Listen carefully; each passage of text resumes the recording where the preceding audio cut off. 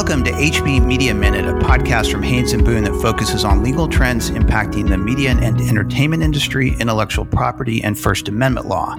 Today we're going to talk about domain name cybersquatting, which has been around since the internet became relevant to businesses in the 1990s. As many of our listeners know, cybersquatting is the unauthorized registration of an internet domain name, usually involving a well-known company or brand, with the bad faith intent to profit from the goodwill established by the actual trademark owner.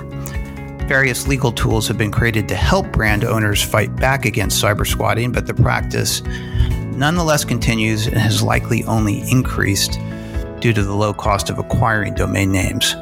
Today, we're going to talk about what legal options are available to brand owners to deal with this nuisance. And we're joined by an excellent guide today, Haynes & Boone trademark partner Jeff Becker, who founded the firm's trademark practice and has grown it into one of the largest and most highly respected in the country.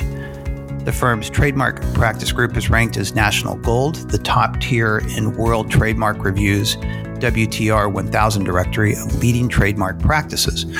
Before we get started, our disclaimer: this podcast is for informational purposes only, is not intended to be legal advice, and does not establish an attorney-client relationship. The topics we discussed are subject to change. Legal advice of any nature should be sought from your legal counsel. So with that housekeeping aside, Jeff, welcome to the podcast. Thank you, Nathan. I really look forward to talking about one of the main scourges for brand owners, the always present cybersquatter. As I understand it, there are three main legal tools that brand owners can use to deal with cybersquatters, and I believe they go by the acronyms ACPA, UDRP, and URS, which I know you will explain in short order. So I look forward to you guiding us through this legal landscape. Sure, and welcome to the alphabet soup of the world of domain names. But before I get into those legal tools, often the quickest way to deal with a malicious cybersquatter is to simply email their ISP. You can figure out who the cybersquatter is using as its ISP using free online ISP trackers. If the cybersquatter is sending out clearly malicious emails or has obviously malicious content on their website, simply providing it to the ISP can often result in the ISP taking down the site and suspending the email service immediately without ever needing to hire a lawyer. Of course, the cybersquatter can just engage a new ISP and continue their bad acts. So for the longer term solution, the three tools you mentioned, the ACPA, the UDRP, and the URS, can force a transfer of the domain name over to the brand owner, or at least have the domain name suspended so that no one can use it. So let's talk about those quick tools quickly.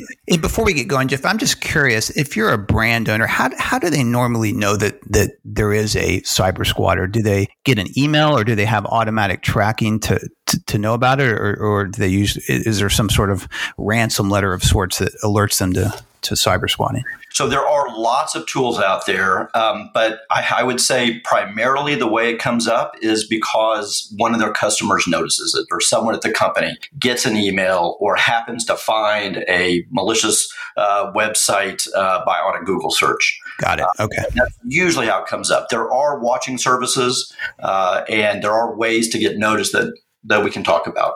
Got it. Thanks. So let's talk about each of the tools. So first of all, the ACPA. It is the Anti-Cybersquatting Consumer Protection Act. This is actually an amendment to the federal trademark statute that was entered back in 1999 to give brand owners an effective way of suing cybersquatters in federal court. Not only can the judge force the domain name transfer to the brand owner, but the judge can actually fine the cybersquatter up to $100,000 per domain name, and also force them to pay the brand owner's legal fees. And many, many judges have actually awarded that maximum $100,000 fine. That's quite a remedy. Wow. Yes. The UDRP is the Uniform Domain Name Dispute Resolution Policy. It was also created in 1999, but by ICANN. That's the international organization that actually oversees the internet. Unlike the ACPA, which is filed in a federal court, the UDRP is a virtual online proceeding decided by an arbitrator. No money can be awarded, but the domain name can be transferred to the brand owner. And over the last 22 years, over 90% of UDRP proceedings have resulted in the brand owner actually obtaining the domain name registered by the cybersquatter. The final tool, the URS, it's the Uniform Rapid Suspension System. It was also created by ICANN, but only for very clear-cut cases of cyber squatting in the new GTLD domain names that started appearing in 2013. These new GTLDs, those are domain names where the .com has been replaced with things like .xyz or .online or .shop. You may have seen these starting to go live over the last few years. The brand owner is not able to obtain the domain name in a URS, but it is a quicker and easier process to have the domain name suspended than through a UDRP or ACPA proceeding. And brand owners, they've been winning over 93% of URS proceedings.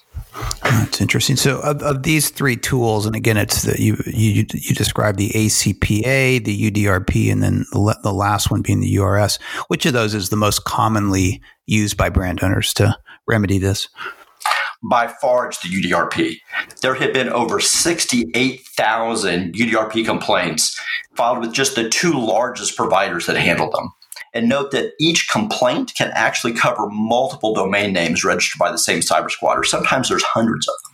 Compare those 68,000 UDRP complaints to the measly 1,300 URS complaints filed with the two largest URS providers. So URS complaints only comprise about 2% of the total.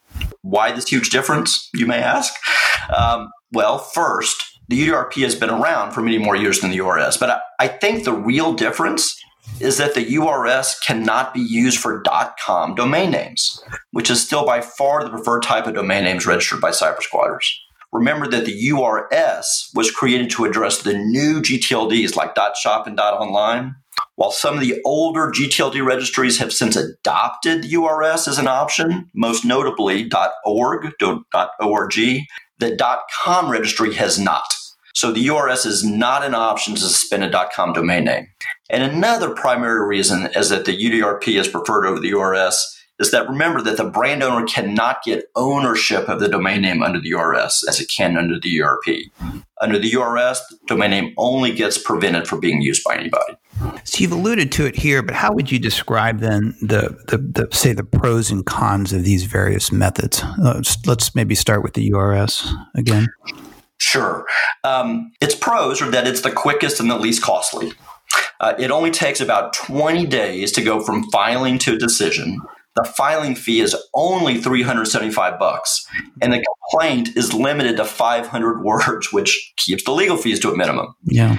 Its cons, well, as I mentioned, the domain name is only suspended as opposed to being transferred to the brand owner, and it's not currently available for .com domain name. And one quick question. For all these methods, is it always the case that a brand owner has legal representation or would be well advised to hire a lawyer to help them with this? I do. Well, obviously for the ACPA, if you're filing a federal court action, you definitely need a lawyer. But I would also highly recommend getting a lawyer for both the URS and the UDRP. They can be complicated. There are even law firms that mess up in getting all of the procedures right and getting the evidence on file. Thanks for that. So the UDRP, what are the main pros there with that method? Sure. Well, the main is the speed of actually getting the domain name transferred to the brand owner. It only takes about 2 months, but there are other pros as well. One an often overlooked pro of filing a UDRP is that it pierces through the privacy services that are used by cyber squatters to hide their identity. These days, when you look up the WHOIS for a domain name, that's the online database that lists all registered domains and who owns them. The registrant name, the contact information, it's almost always hidden. But within just a few days of filing a UDRP complaint, the name and the contact information for the cyber squatter are actually provided to the brand owner. The main con of the UDRP is that it does cost a few $1,000s more than the URS. Thanks for that, and we'll get to the ACPA here in a second. But with the UDRP, I'm just curious, is that proceeding before an administrative tribunal, or is it all virtual, or do you actually go to do you litigate that in person? It is all virtual. It's an online proceeding. There's about half a dozen providers that offer the service, and they're the normal type of arbitration panels that have been set up throughout the world. And you file an online complaint, and then when you file it, you can actually decide, do you want to have a single person, a single arbitrator, or do you want a panel of three? The cost goes up with three, and for the vast majority, we just use a single arbitrator. So, not to get too off topic, but for sort of bigger, maybe a bigger dollar or dispute, you might go with a 3-arbitrator panel. Is that?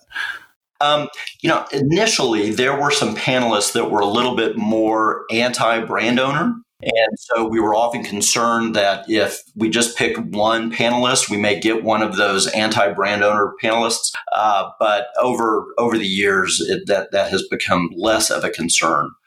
So there still are some cases where if we think it's a questionable case, we may want to go with 3 just to help us out a little bit. So what about the ACPA? What are the pros and cons with that method?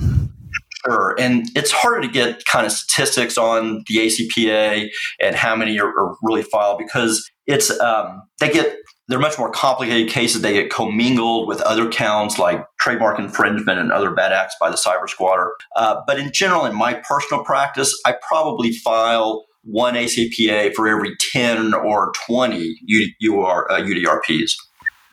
But the main pro is that you can get money, right? You can actually get a monetary award against the cyber squatters. I mentioned it's up to $100,000 per domain name and legal fees. Now, that's only relevant if the cyber squatter is within the jurisdiction of the United States or someplace that you can get them and they have the money.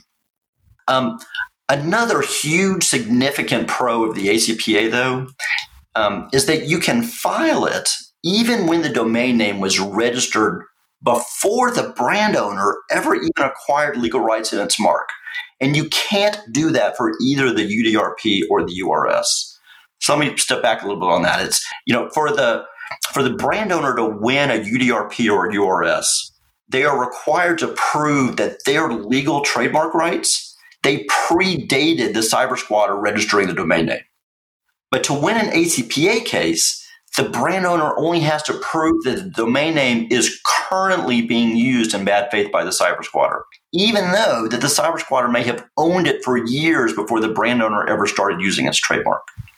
We see that a lot where a cyber squatter has registered a domain name and just left it dormant.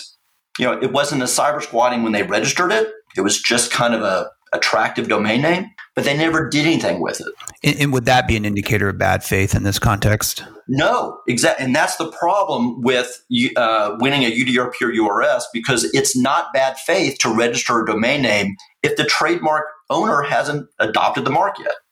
But in an ACPA case, what often happens is that domain name has been dormant for years, but then the cyber squatter, they have it go live with a simple kind of placeholder website, which often has advertising links. Because of the way the internet works and to maximize the value of those advertising links, over time, they start looking like the brand owner. They start talking about the brand owner, or they start having advertising links to competitors of the brand owner. So suddenly, this innocently registered domain name, it's now being used in bad faith. So you can't file a UDRP and URS and win that one, but you can win that in an ACPA. And I'm just curious, I don't know if you can broadly profile who are cyber squatters. Is it usually lone wolves? Are there businesses that do this? There are definitely businesses that do this. They make a lot of money off of this, but it's also just innocent people. People think that they hear about getting money on advertising income, click here advertising, and they just go out and they register it and they try to make money. So it's really across the board. So I'm curious. I mean, is discretion ever the better part of valor here? Might there be an instance where a brand owner says, I'm just going to take no action against a cyber squatter? Definitely. I would say the vast majority of domain names that are registered by cyber squatters, even, they're never actually used for any bad purpose. They never launch a website. They never send out malicious emails. They just hold on to them as part of a portfolio. Sometimes the cyber squatters, they don't even know that what they own, because they have a very automated process of registering domain names, acquiring portfolios of domain names, and it's just sitting there being unused. So in those cases, we recommend that the brand owner just monitor it and take no action until the website actually goes live or they start receiving word of malicious emails. That makes sense. So taken together, are these legal tools that you've talked about so far, are they sufficient to address this nuisance, or do you think we need additional regulation to make life easier for brand owners? Well, the existing tools, they are very useful in forcing the transfer of a malicious domain name. As I mentioned earlier, brand owners win 90% of UDRPs, 93% URSs, and those are just unheard of success rates in legal proceedings, right? To get those success rates, we do encourage brand owners to take some steps, right, to prepare themselves. All brands should be registering their primary brands with the trademark office. They should also be registering those trademark registrations with something called the Trademark Clearinghouse that was also created by ICANN. You asked me earlier about how do brand owners get notice of these? Well, if you register your trademark registration with the Trademark Clearinghouse, the brand owner will be given notice immediately if anyone registers a domain name that includes their trademark. So that's a good thing to be doing. And we mentioned some watching services. Namedroppers.com is a free one that they can go to, and there's lots of paid services. But the problem is these legal tools, they're doing nothing to keep the cyber squatters from continuing their bad acts. You noticed, you mentioned earlier how cheap it is to register a domain name. So they're still going out and registering them, right? I think it's actually getting worse, not better, even though brand owners have these great tools. Currently, we're actually seeing, like, anytime a TV program is launched on any type of platform these days, or especially when one of the new streaming services announced, we immediately see cyber squatters registering dozens of confusing domain names. And ICANN is currently working towards the launch of hundreds or maybe even thousands of new GTLDs. And that's only going to give cyber squatters that many more options to do bad. So in my view, we need to come up with new mechanisms that actually prevent cyber squatting up front, as opposed to only having these tools to use on the back end.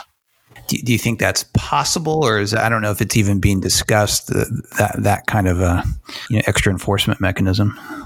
I do not think it's going to happen with ICANN. Yeah. I was involved with ICANN and their rulemaking process for many years, and there's a very strong free speech, for lack of a better term, kind of component within the ICANN community that believe that anyone should be able to get a domain name first come, first serve for any reason. And as you talked about the registration process, that's important for brand owners to do. Is that a pretty straightforward thing to do? Do you usually need legal representation to handle that registration? You do not. You do not need legal representation to go to the trademark office and get your trademark registered. Although if you've got a large portfolio, you will definitely be better served by having a trademark lawyer helping you with that. But the second step, registering your trademark registration with the ICANN Trademark Clearinghouse, you definitely do not need a lawyer to do that. That's just a simple, you upload the trademark registration, provide some contact information, and clients can do that themselves. Great, Jeff. Very, very helpful. Any other points you want to make before we sign off? No. I hope this has been helpful to our customers and our clients and anyone. If you have any questions about cyber squatting, people are welcome to reach out to me or any of the other 30 trademark lawyers we have here at the firm. Great, Jeff. Thank you so much. Before we sign off, I'd like to remind everyone that you can find our podcast and other interesting content from our IP, media, and entertainment practices at haynesboone.com. And also a heads up that you can find this podcast and other Haynes & Boone podcasts on most popular podcast platforms, including Apple Podcasts, Spotify, Stitcher, and iHeartRadio. Thanks, and I hope you'll join us for the next episode of HB Media Minute.